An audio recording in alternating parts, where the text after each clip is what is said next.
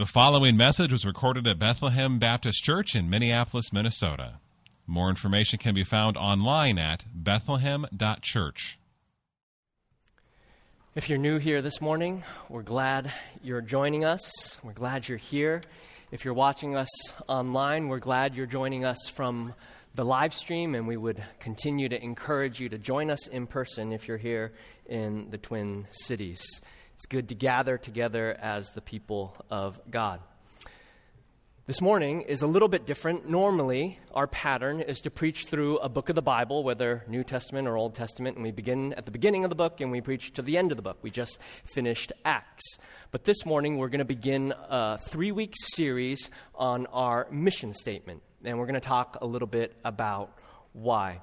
Next week, one of our elders, Andy Naselli, is going to preach on the middle section of our mission statement, the supremacy of God in all things, and then I will bring up the rear on the third week and look at for the joy of all peoples through Jesus Christ. So would you join me now as we pray and ask the Lord for help? Father, we have just sung, Holy, Holy, Holy. And we now say, Woe are we. I am a man of unclean lips, and I dwell among a people of unclean lips. And yet we want to see more of your beauty, more of your glory, more of your majesty. So come now in the power of your Spirit. Purify our hearts and minds and our lips, and so that we see afresh the beauty of Jesus. We pray that in Christ's name. Amen. This morning, I want to begin with 2 questions. The first is, what is a mission statement? And the second is, why should we preach on it? So let's begin with the first question. What is a mission statement? A mission statement seeks to answer the question, what are we going to be all about? Or what will we do? For example, Google's mission is to organize the world's information and to make it universally accessible and useful. Or Tesla's mission is to accelerate the world's transition to sustainable energy. Or the Vikings' mission statement is to endlessly torture Minnesota fans by never winning the Super Bowl. That's my personal paraphrase. Our church mission statement is one attempt to capture and articulate how we will make an impact on the world around us. It's our North Star that guides us. And so, why should we preach on it? Why preach on a 3-week series on our church mission statement? I have 3 reasons why. The first is that it's brand new to some of you. You might have heard it read before. You might have seen it on our website. You might have seen it on promotional materials. But when this was first debuted, it was 1995.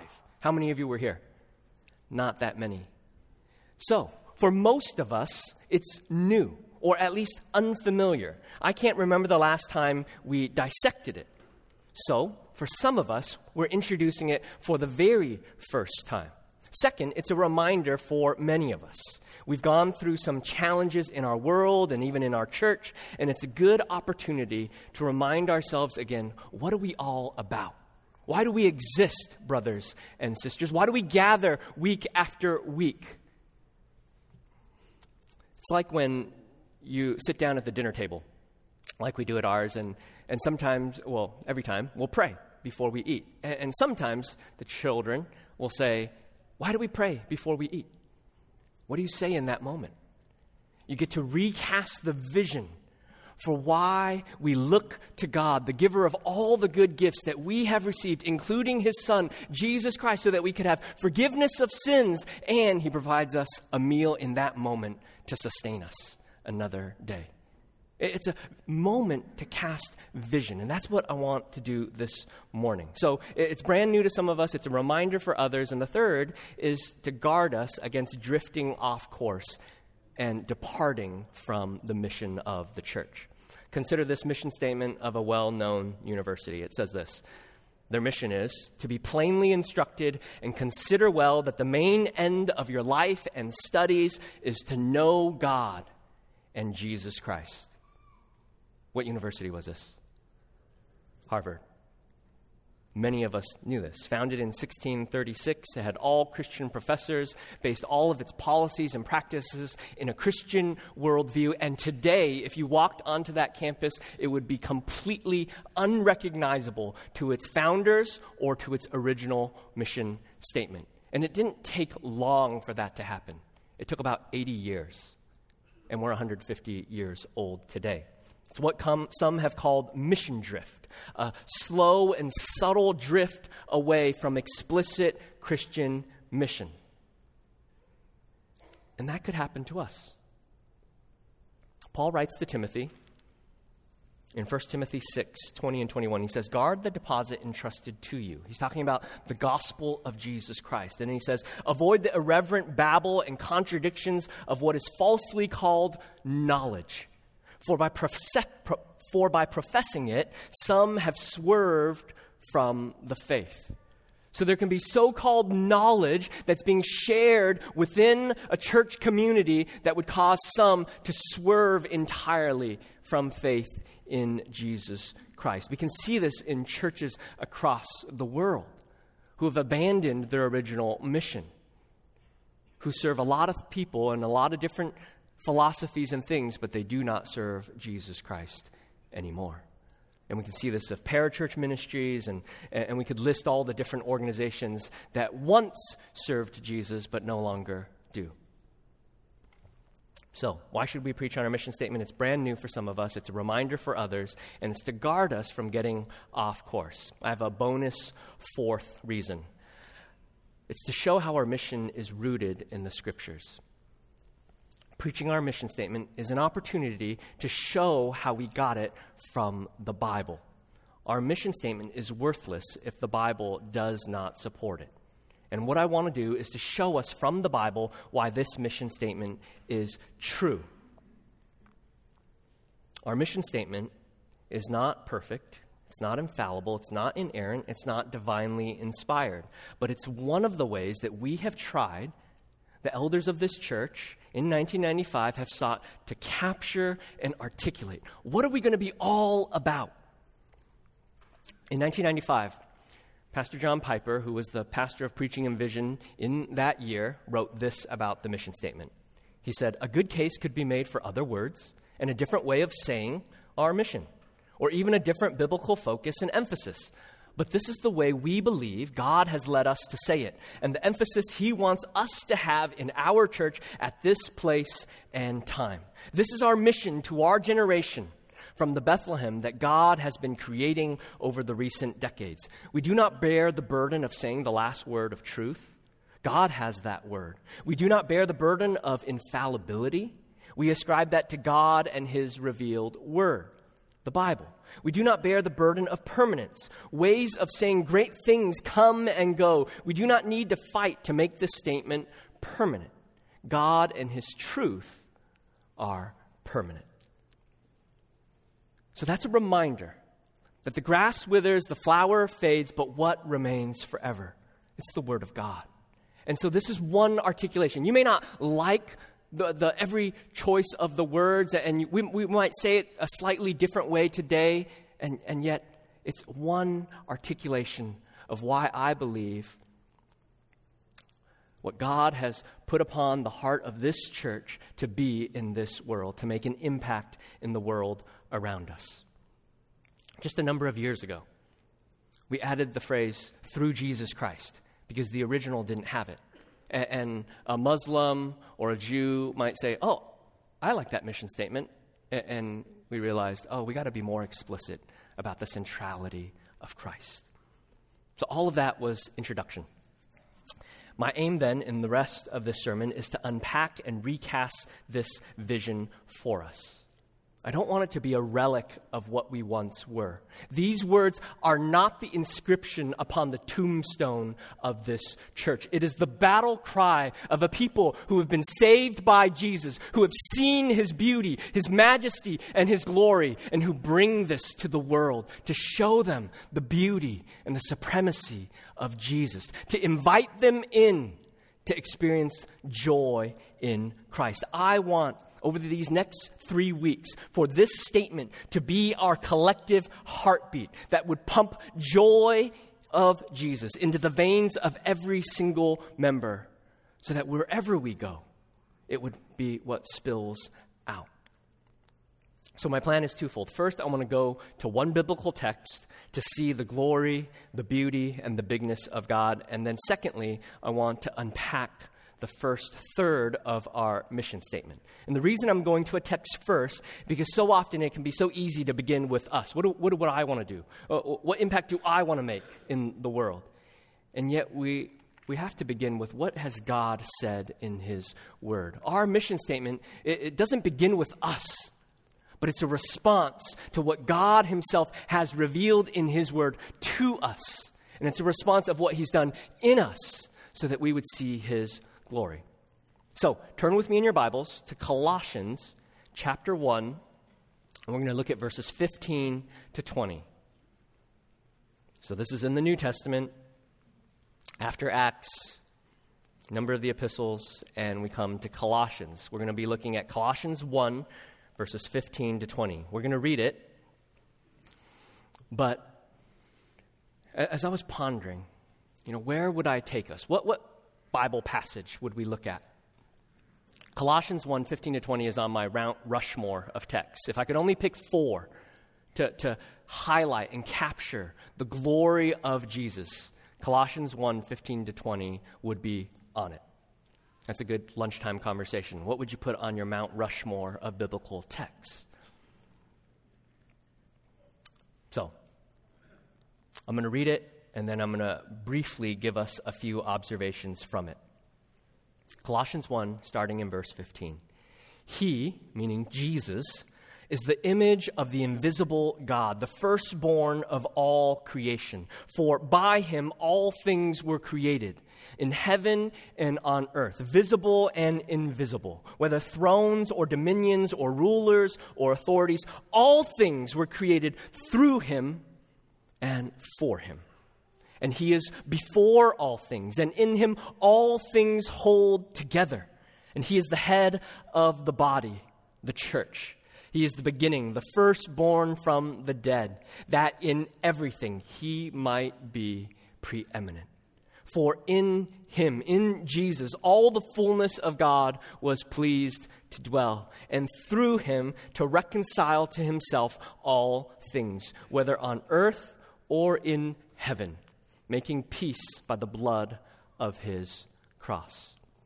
I preached on this passage back in 2019, and what I want to do is summarize my 3 points from that sermon. And the first is that without Jesus, nothing exists.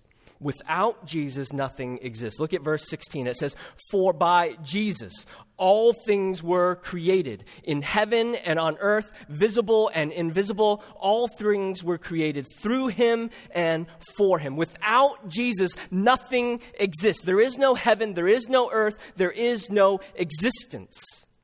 And this is why when we come to a mission statement and we begin the words with, we exist, we have to begin with, well, why do we exist? It's because Jesus has caused us to exist. Jesus is essential and instrumental in all of creation, including every single breath that we take this morning. Now, see the end of that verse. It says, all things were created through Him and for Him. Creation exists for Jesus. We exist for Jesus. You exist for Jesus, to glorify God. This is why when we go to our mission statement with why we exist, it's because of passages like this in the Bible that says everything in the world, everything you can see and everything you can't see was created by God, by the Lord Jesus Christ for His glory, for His purposes. And that's why when it comes to us, when we think about our own life purpose, you should begin with texts like this. Why do you exist? What's your purpose in life? For some of us this morning, we're wondering about purposelessness. Maybe you just retired and you're thinking, what am I going to do with all my time? Or maybe you're just tired of the 9-to-5 grind and say, is there more than this? Why do I exist? Why has God put me here, right now, in this place, in this family? It's for Jesus, for His glory, by His design. It's like the small print on all of our clothes. I checked my jacket this morning. It says made in China. Probably all of your clothes say that too. Most of them. And yet written into every atom and every cell in our universe is the phrase, made by Christ, through Christ, and for Christ. Every single atom that exists in this world, every single cell in your body has embedded into it for Christ, for His glory. Without Jesus, nothing exists. And all that does exist exists for God's glory through Jesus Christ. Second point, without Jesus, everything falls apart. Without Jesus, everything falls apart. Colossians 1:17 and 18 says, Jesus is before all things, and in Him all things hold together. And He is the head of the body, the church. So Jesus holds everything together. Creation unravels if Jesus Himself does not uphold it by the power of His word. He's holding it all together. This is the meticulous providence and sustaining power of God. He's exercising it over every single element in the universe. He ordains the rotation of the planets all the way down to how every single leaf on every single tree begins to change color when the chlorophyll decreases and all the other chemicals begin to show their colors, and then they fall to the ground. Every single leaf ordained by God. Jesus holds all things together. And not only does He hold all things together, He's the head of the church. He's the senior pastor of the church. He's the chief shepherd. He guides and leads His church. And so as we've preached through Acts and we see the onward march of the church, we are reminded once again, this is the acts of Jesus Christ. Jesus is leading His church. And so when we consider the mission of the church, we have to come back to why Jesus made it. We exist for Him and for His glory. Number 3, without Jesus, all perish. Without Jesus, all perish. Colossians 1:19 says, for in Him all the fullness of God was pleased to dwell, and through Him to reconcile to Himself all things, whether on earth or in heaven, making peace by the blood of His cross. So without the death and resurrection of Jesus, there is no salvation, there is no heaven. Everything perishes.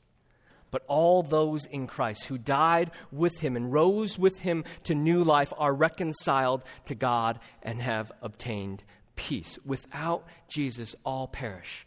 See where it says in this verse, it says, making peace by the blood of His cross. There's only peace with God through the shed blood of Jesus. Throughout these last 18 months, people have taken to the streets chanting, no justice, no peace. And the reality is, no Jesus, no peace. Jesus is the only person in the world who can bring true peace. Jesus breaks in, is establishing His kingdom, overcoming His enemies, bringing judgment because He's the judge and He's saving sinners. The gospel of Jesus is central to who we are and what we want to be all about. Jesus has done what we can't do to give us what we cannot earn, to enjoy what we do not deserve. That is the stunning reality of the gospel. So why does all this matter? Why did we go to Colossians 1? This matters because this morning, I don't want you to just hear about our mission statement like you were taking in a corporate PowerPoint presentation about something that was sterile and uninteresting and bland. Instead, I want you to see the beauty and the majesty of Jesus that rules and reigns over all things. It's so easy to drift away and to lose sight of who God is. Like Israel in the Exodus, after God has just delivered them out of Egypt with his strong hand. Look at all of these miracles, one after another, walking through the Red Sea. Your clothes are still dry. And then, ooh, look, a golden cow. Let's worship that. That's like us. We are like Israel. We're so prone to see shiny things and then to let our hearts go there. And this morning, I just want to call us again to see the beauty and the majesty of Jesus. So, now let me unpack the first opening phrase of our mission statement. We exist to spread a passion. So first, we're going to look at the words, we exist. Our mission statement begins by reaching all the way down to why we exist. And having looked at Colossians 1, 15 to 20, how would you answer that question now? Why do you exist? Why did God make the world and everything in it? He made it for his glory. Why do we exist? We exist for the glory of God, to reveal the glory of Jesus. The Bible makes that so clear throughout the Scriptures. Isaiah 6:3. We sang it this morning. The angels declare back and forth, "Holy, holy, holy is the Lord God Almighty." The whole earth is full of his glory. God's glory pervades everything. The earth is full of his glory because he made it, and everything exists to display and reflect his glory. Psalm 19:1 says, "The heavens declare the glory of God, and the sky above proclaims his handiwork." If you drove in this morning and you saw the wall of clouds and then the sun just peeking over just the top of it with pink hues and purples. And again, it was saying, don't miss the glory. Every morning, there's a glory show taking place so that you would see and be awakened to the glory of Jesus. Psalm 8, which we looked at last week. Lord, O Lord, how majestic is your name in all the earth. We are to be awed by the majesty and glory of Jesus. Or 1 Corinthians 10:31. So whether you eat or whether you drink, do all for the glory of God. That's why we exist, to do everything for God's glory. So our mission statement begins with the most foundational level of why we exist. We exist to glorify God. So why doesn't our mission statement say that? It says we exist to spread a passion for the supremacy of God. Well, we'll get to the supremacy of God next week, but I want to just at least say we exist not only to glorify God, but to spread and multiply and deepen the appreciation of the glory of God here in our world. So we're going to look at now this phrase, to spread. If God is the most glorious reality in all of the world, what do we do with it? It's to overflow in us so that it multiplies, so that we share it, so that it spreads from us. It's amazing. Every first-time parent, if you ask them, show us a picture of your baby, they can't wait. I personally think most newborn babies look almost the same. The little pink and blue hat and the little clip on the belly button and an oversized diaper, and they kind of all look like babies. And my wife hates when I say this. She says, "Don't say that." And they kind of, they all kind of look the same. And yet you ask a new parent, and they're like, "Look at my baby! It's a miracle," and rightly so. I was the same way with all of my children. When you come upon something that's so amazing that just takes your breath away, where you're so stunned by it, you can't help but come up to strangers in the streets and say, "Look at my baby. Look at how amazing this miracle is. It was inside, and now it's out, and it's breathing, and it's doing stuff." This is what we do with things that bring us joy. We don't have to strategize about how to spread that good news. It just wells up within us and overflows into all of our interactions. Jesus told 2 short parables to illustrate the nature of the kingdom of God in Matthew's gospel. It says this: "The kingdom of heaven is like a treasure hidden in a field, which a man found and covered up. Then in his joy he goes and sells all that he has and buys that field." Again, the kingdom of heaven is like a merchant in search of fine pearls, who on finding one pearl of great value went and sold all that he had and bought it. If you think about these 2 parables, no one does that. No one finds a treasure and then sells everything else to buy it. When was the last time you sold everything that you own to buy that house or that car? We just don't do that. But that's exactly Jesus' point. It's such a treasure that everything else pales in comparison. It's that amazing that if you had nothing else in all the world but had that, you would be all right. And you would be more than all right. You would be thrilled. And so it is with Jesus, that when we have Jesus, when we know Christ, when we know the good news of the gospel, that our sins have been forgiven, that there's no guilt, there's no shame, that all the evil things, all the terrible things we've done can be washed clean by Christ, and that we can have new life in Him, and that we have an eternal life to look forward to, and that we can have joy right now and live life abundantly. It awakens in us joy, and it overflows into the lives of others.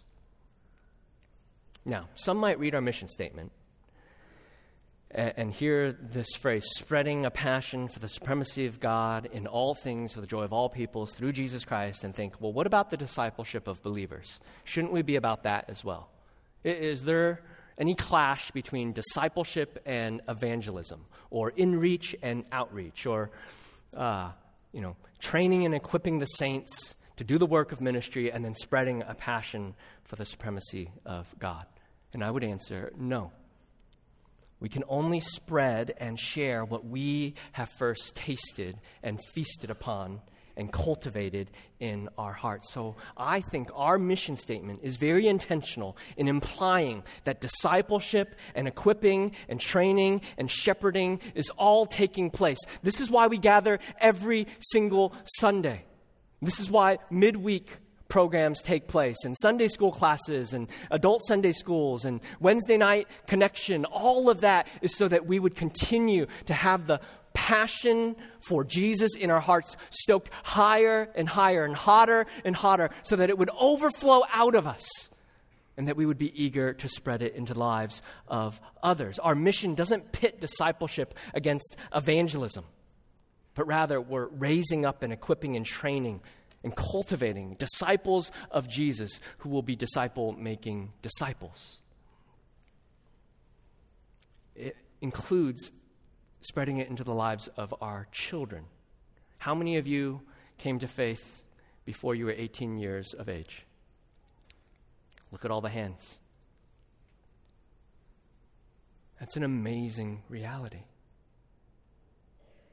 That God was kind in saving you at that early, formative stage. And this is why we send missionaries to the very ends of the earth among unreached, unengaged people groups to translate the Bible and share the gospel, mainly probably with adults, so that they, when a church is born and established, that they're able to raise their children in the fear and discipline and admonition, and to see Jesus from a young age, so that some preacher halfway around the world might say someday, how many of you came to faith before you were 18? And all these hands go up, because there was a generation where it was not true. No one had heard of Jesus.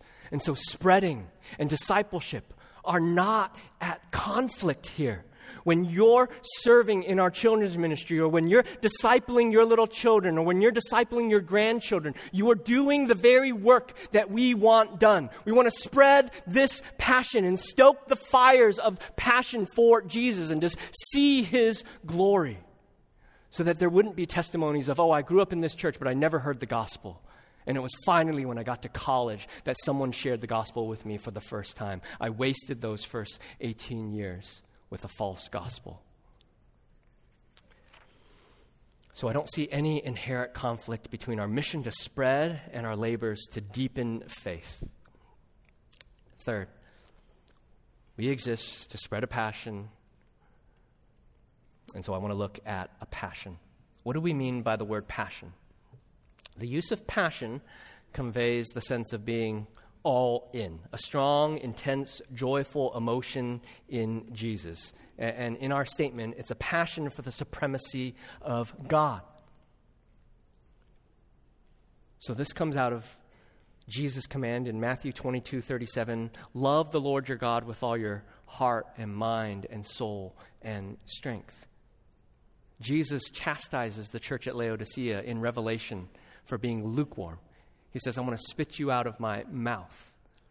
And so for Christians, what we want to be characterized by, what we as a church want to be characterized by, is not stoic, discipline, duty. I guess I come to church because it's the right thing to do.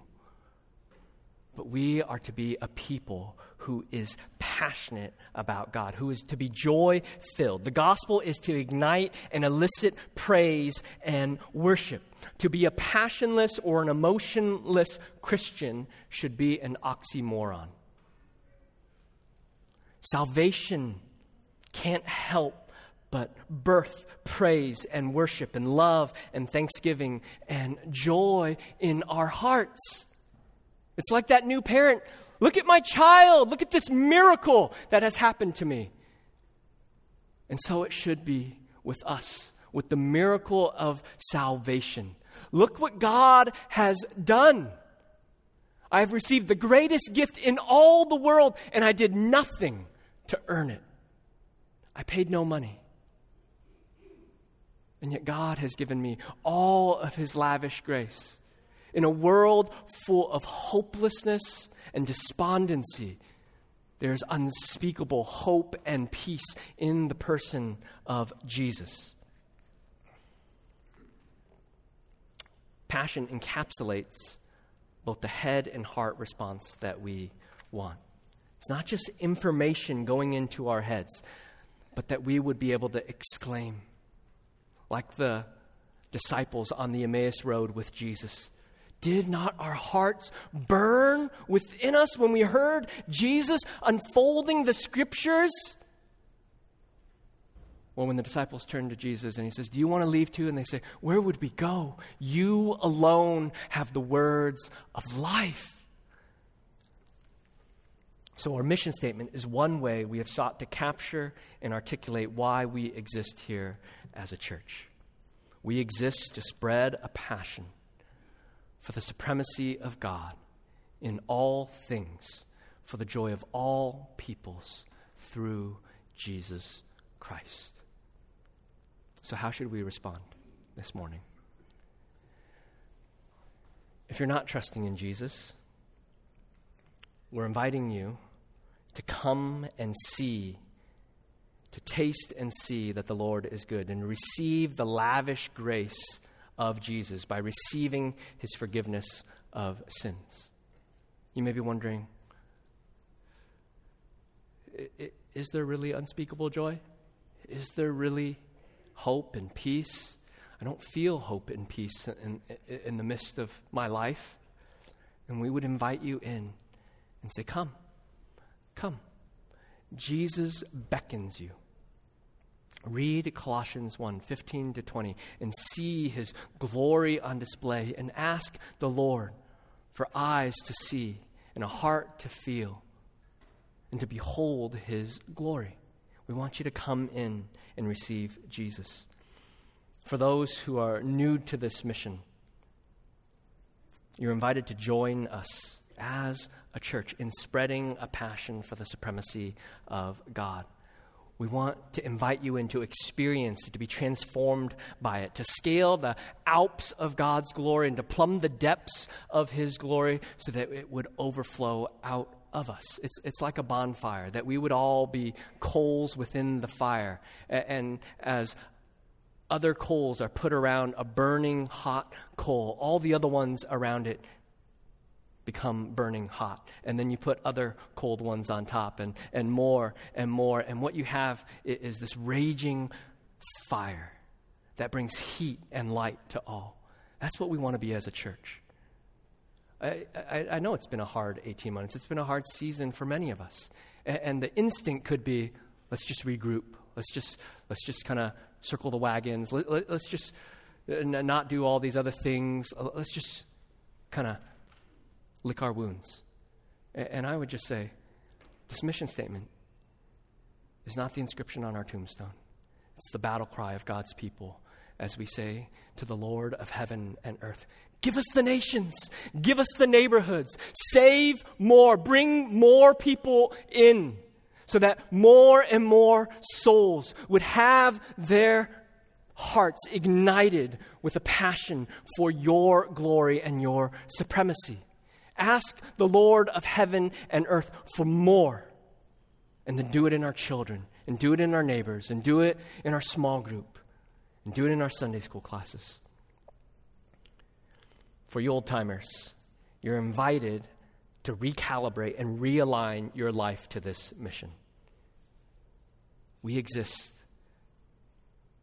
to enjoy God, to find our joy in Him. Almost nearly every service, I give the benediction. May the Lord bless you and keep you. May the Lord cause His face to shine upon you. May the Lord lift up His countenance upon you and give you peace. And I always add, what? Joy in Jesus. And one of my kids said, that's not the right way it says it in Numbers. And I said, you're right. But I add that because that's what we're all about. We're all about discovering that our deepest needs are met in the person of Jesus, that we can have joy in Him. Yes, in sorrow. Yes, when our loved ones die. Yes, when we're diagnosed with cancer, that we can have a deep, abiding, steadying joy found in Him because of what He's done. And we're going to signify what He's done once again by going to the table. So this morning, it's an invitation. It's an invitation to discover a life of joy, to feast at heaven's banquet table, to cast off guilt and shame, and to come and see what the Lord has done. Let's pray. Father, we do ask now that you would come and meet us. Ignite in us a passion for your glory so that we would love you and trust you more. In Jesus' name we pray. Amen. Thank you for listening to this message from Bethlehem Baptist Church in Minneapolis, Minnesota. Feel free to make copies of this message to give to others, but please do not charge for these copies or alter their content in any way without written permission from Bethlehem Baptist Church. For more information, we invite you to visit us online at bethlehem.church or write us at 720 13th Avenue South, Minneapolis, Minnesota, 55415.